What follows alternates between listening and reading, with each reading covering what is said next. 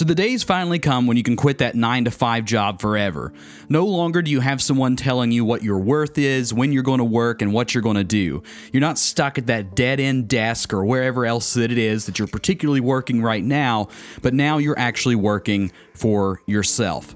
Sounds like a pretty great lifestyle, but there's a lot of things that come along the way. You got to be willing to work super hard, not give up on yourself, and definitely not get lazy. Let's talk about my first year as being a freelance videographer, talk about some of my successes, my failures, how you can prepare for those and overcome the problems that I faced while also enjoying the luxuries that come involved with working for yourself.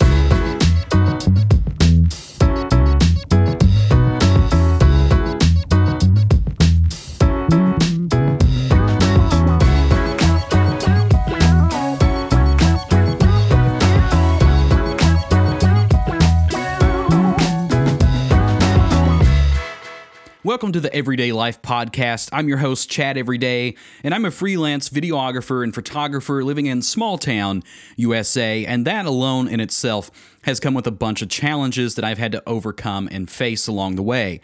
Now, I've experienced my fair share of successes and failures, and that's what I want to talk about here on this particular podcast. I want to try to give you the tools, resources, and information that I wish that I would have had months ago when I went full-time freelance, experienced the greatest of highs and the lowest of lows. I want to talk about how life gets in the way of different things and what you need to expect before you jump into a full 100% commitment into being a freelancer, an entrepreneur, starting your business, and leaving that 9-to-5 job forever. So let's go ahead and start about a year ago, back at around I'd say December of 2017, and how I kind of had my mindset, where I was at, and what I wanted to do. So basically, I was working at a job that I'd worked at since high school back in 2005. I'd worked on and off at that job for many number of years because, it was easy to get on there. I was really close with a lot of the managers, the supervisors. They would always take me back no matter how wrong I did the business. And it was great to have that safety net, but it was also a curse as well. Because I always had that in the back of my mind. If I ever fail or feel like giving up, I can just go back here. When in reality, I should have cut those ties a long time ago. So around December, I was still working at this job. It was a 1-hour commute, so 2 hours a day was just me driving to the job. I worked about 8-hour shifts, so you figure 10 hours a day was devoted to this particular job. Now, I could learn a lot and educate myself on my commute by listening to podcasts like this, and I could also listen to music, I could plan things, and just think about a lot of stuff.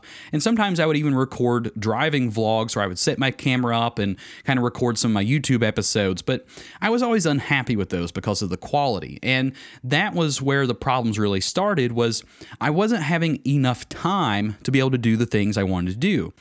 So I worked it out with my job that I could cut back to 4 days a week and just work some longer shifts to get my hours in.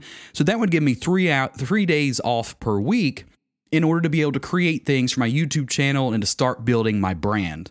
Because I had it in my mind that by the summer of 2018, I was going to fully commit myself to my business. But I didn't know how. I'd done it before with photography, and I'd somewhat failed because the area I live in is super oversaturated with photographers. And also the area that I live in, the median income here is very low. And the last thing people want to spend a lot of money on around here is services. People around the area that I live in, they like to shop for clothing goods. People buy cars, people buy food and things like that. But when it comes to art, especially photography, they really want to spare every expense possible. So to be able to run a sustainable photography business in an area that has thousands of photographers and only a few thousands of people that live here, it's pretty tough unless you want to get into genres that you don't really enjoy.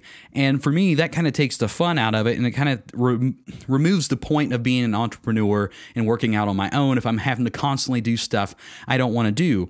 I might as well keep my passion as a hobby and then just continue working this other miserable job, so I'm not making my passion and my hobby miserable in itself. So enter my mindset change was there's not a lot of competition when it comes to videographers in this area. Maybe I should go full-time freelance videographer. I've already been doing all these YouTube videos. I've learned a lot about editing. I've upgraded my gear. That's where the money's going to be. But smaller mom and pop shops, because I wanted to do more commercial work. So I wanted to create commercials and advertisements and things like that, because in my mind, the individuals don't really have the money to pay the top dollars for the things that I want to do, but maybe the businesses will. And when I first started kind of picking and choosing, I was still working at my job that I absolutely hated, but I was making a little bit of supplemental income and building up that portfolio through these mom and pop shops, but I wasn't making the money that I wanted to make. And I also noticed that a lot of these businesses also didn't have a lot of money. I mean, we're talking a video project for a business, like a commercial, in the area that I live in, roughly $500 to $800 is what it would cost to make a simple commercial or advertisement. Now, obviously, for bigger video projects, we're talking thousands of dollars. But these mom and pop shops had maybe $75 to $100 a month in advertising revenue, and trying to sell them the idea of the importance of video is tough, because the people that I was dealing with were a lot of older generations, and they're into that old school style of advertising and marketing. They believe in newspapers and billboards and things like that, the print material, radio advertisements, things that really are dying out, in my opinion, from based on what I've seen and heard from a lot of businesses, and definitely in a lot of bigger areas. Instead of advertising on platforms like Spotify and Pandora and YouTube and Facebook, these people are still advertising in the old school ways. With the rising cost of newspapers, I'm seeing tons and tons more of newspaper subscriptions being canceled. Less and less people are buying them than they were before. And you think about billboards. I mean, of course, we're going to see them, but when you're driving along the road in your car, you see this billboard, of course, it's going to stick out to you at first. But as you go on down the road, you're going to see something else, and it's just going to push that last one out of your mindset. So how do we go about selling to these businesses? Well, you've got to show them the value, and they could see the value in it, but a lot of them didn't have the money, or they didn't want to take the risk. And, it was a new world for them. So I decided that wasn't going to work. That's not the way that I'm going to be able to quit my job and make a living doing video work. So I decided to get into travel and tourism. That's kind of where I was at with things and what I was already doing on my YouTube channel. That was what was popular. That's what I enjoyed. And it seemed like it was going to be a very profitable venture. So I started sending out emails and going through all my contacts and the networking I'd made over the years. And I started contacting local governments like small cities and towns. And I was just basically like, hey, let's make some travel tourism videos to boost the economy in your location. I know you've got a lot of cool stuff that goes on around here, but I'm afraid that a lot of people just don't know about it. Let's target younger generations, because that's the people that are going to be the future of these small towns. And so that's what I did.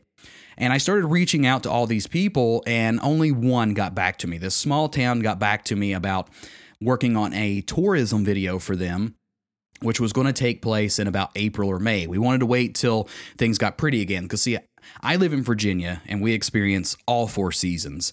And basically, I view it as 2 seasons here. You have summertime and wintertime.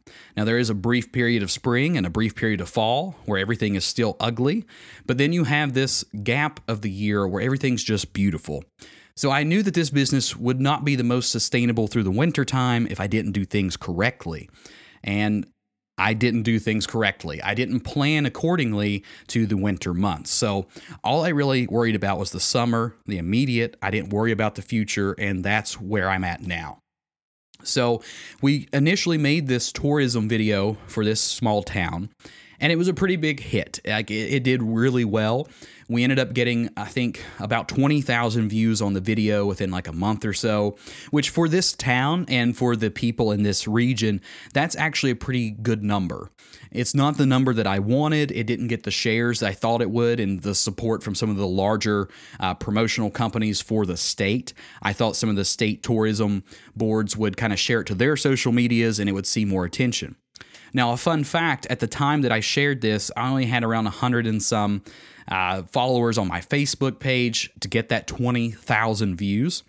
And finally, after emailing this particular tourism agency for the southwestern region of Virginia, I got a hook, and they said that they wanted to share the video. But there was a catch. They wanted to share the video by uploading it to their own Facebook page and sharing it out to their 25 to 30,000 followers. And I didn't want that because the video that I had already uploaded for this town to my page was already getting so much traction. I told them, I was like, well, we need to keep building off the momentum of the video that's already out. If you put up a new video, it's going to spread out the views and we're not going to be able to follow this thing properly. But they were not listening to me. So what ended up happening was I had a little over a couple hundred, 300 or so shares. Like I said, about 20,000 views. I had tons of comments, tons of engagements. I mean, this video was hot. It was on fire for engagements and shares and things. And when this company that has like 25,000 followers shared the video, I think they, to this day, only have maybe 300 to 400 views on it. They had like 5 comments, and I think 3 out of the 5 comments was from like myself and some family members.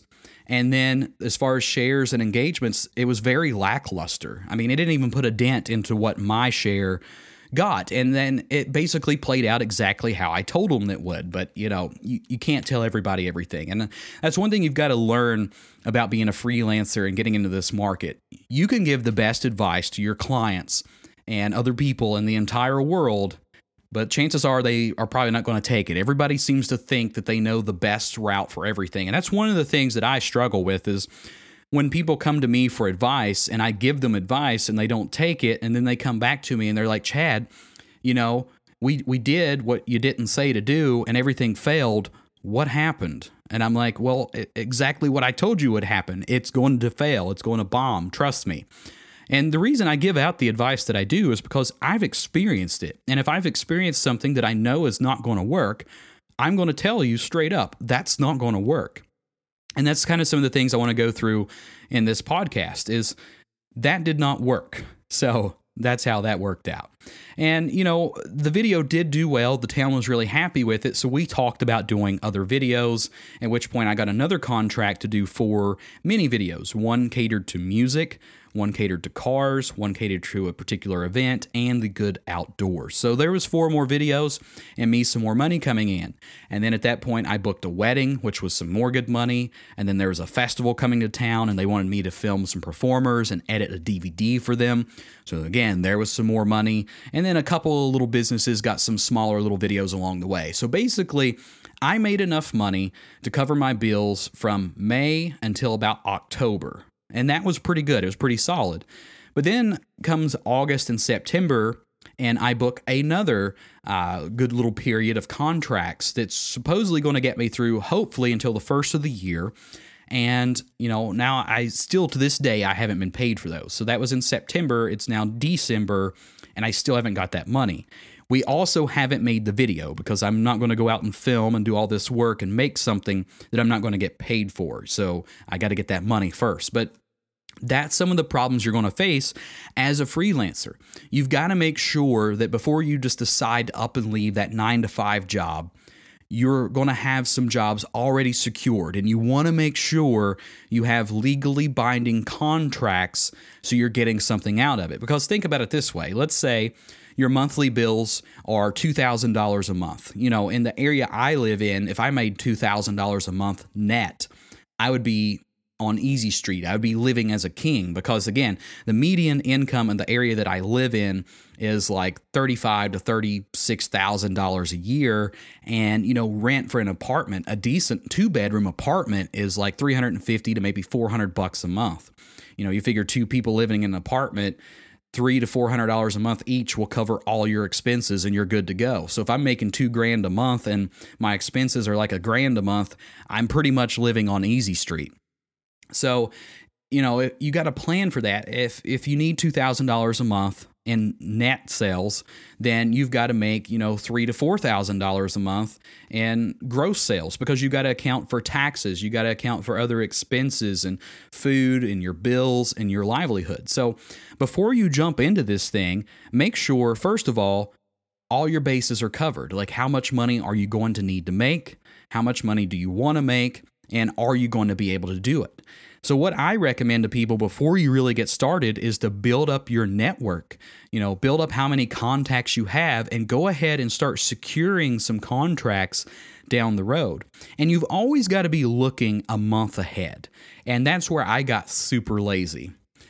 So May went really well, June was really well, and July is where I started to fall off.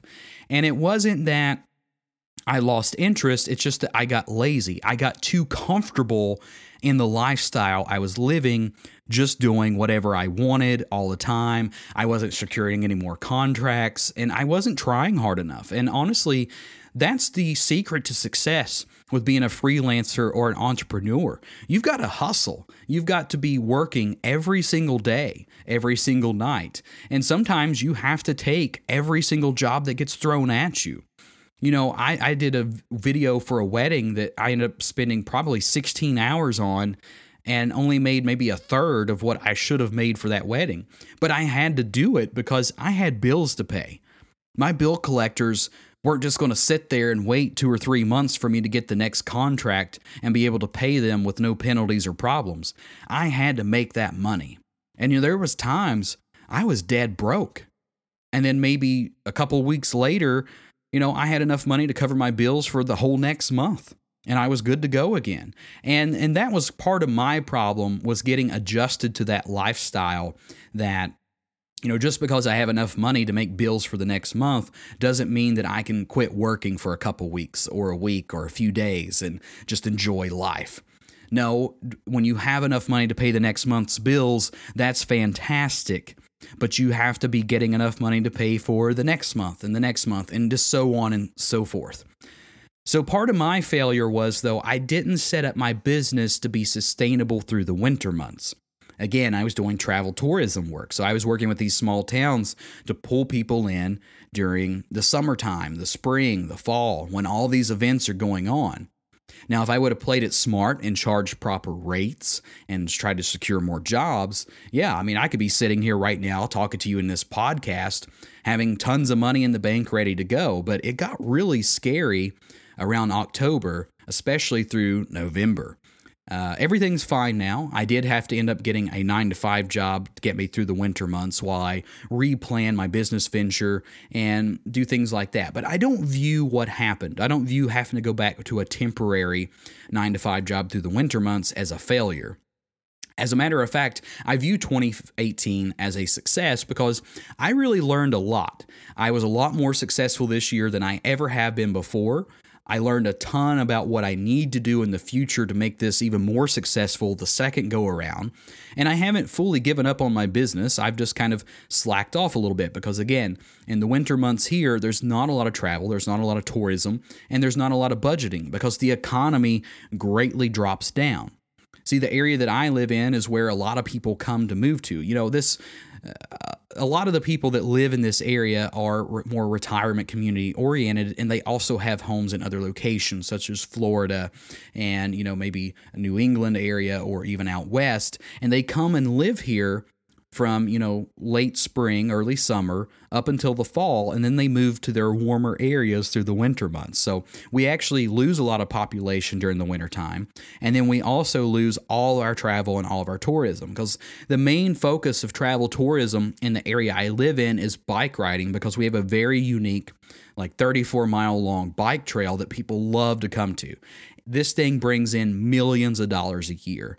I think approximately 110 to 120,000 new visitors come every single year just to ride on this bike trail. So you can see that that's our primary source of income and why in the winter months we're not going to be seeing the same amounts of money coming in. So that's a few of the things that I wanted to kind of mention to you is plan for these things. Think about that. These are things that could absolutely happen.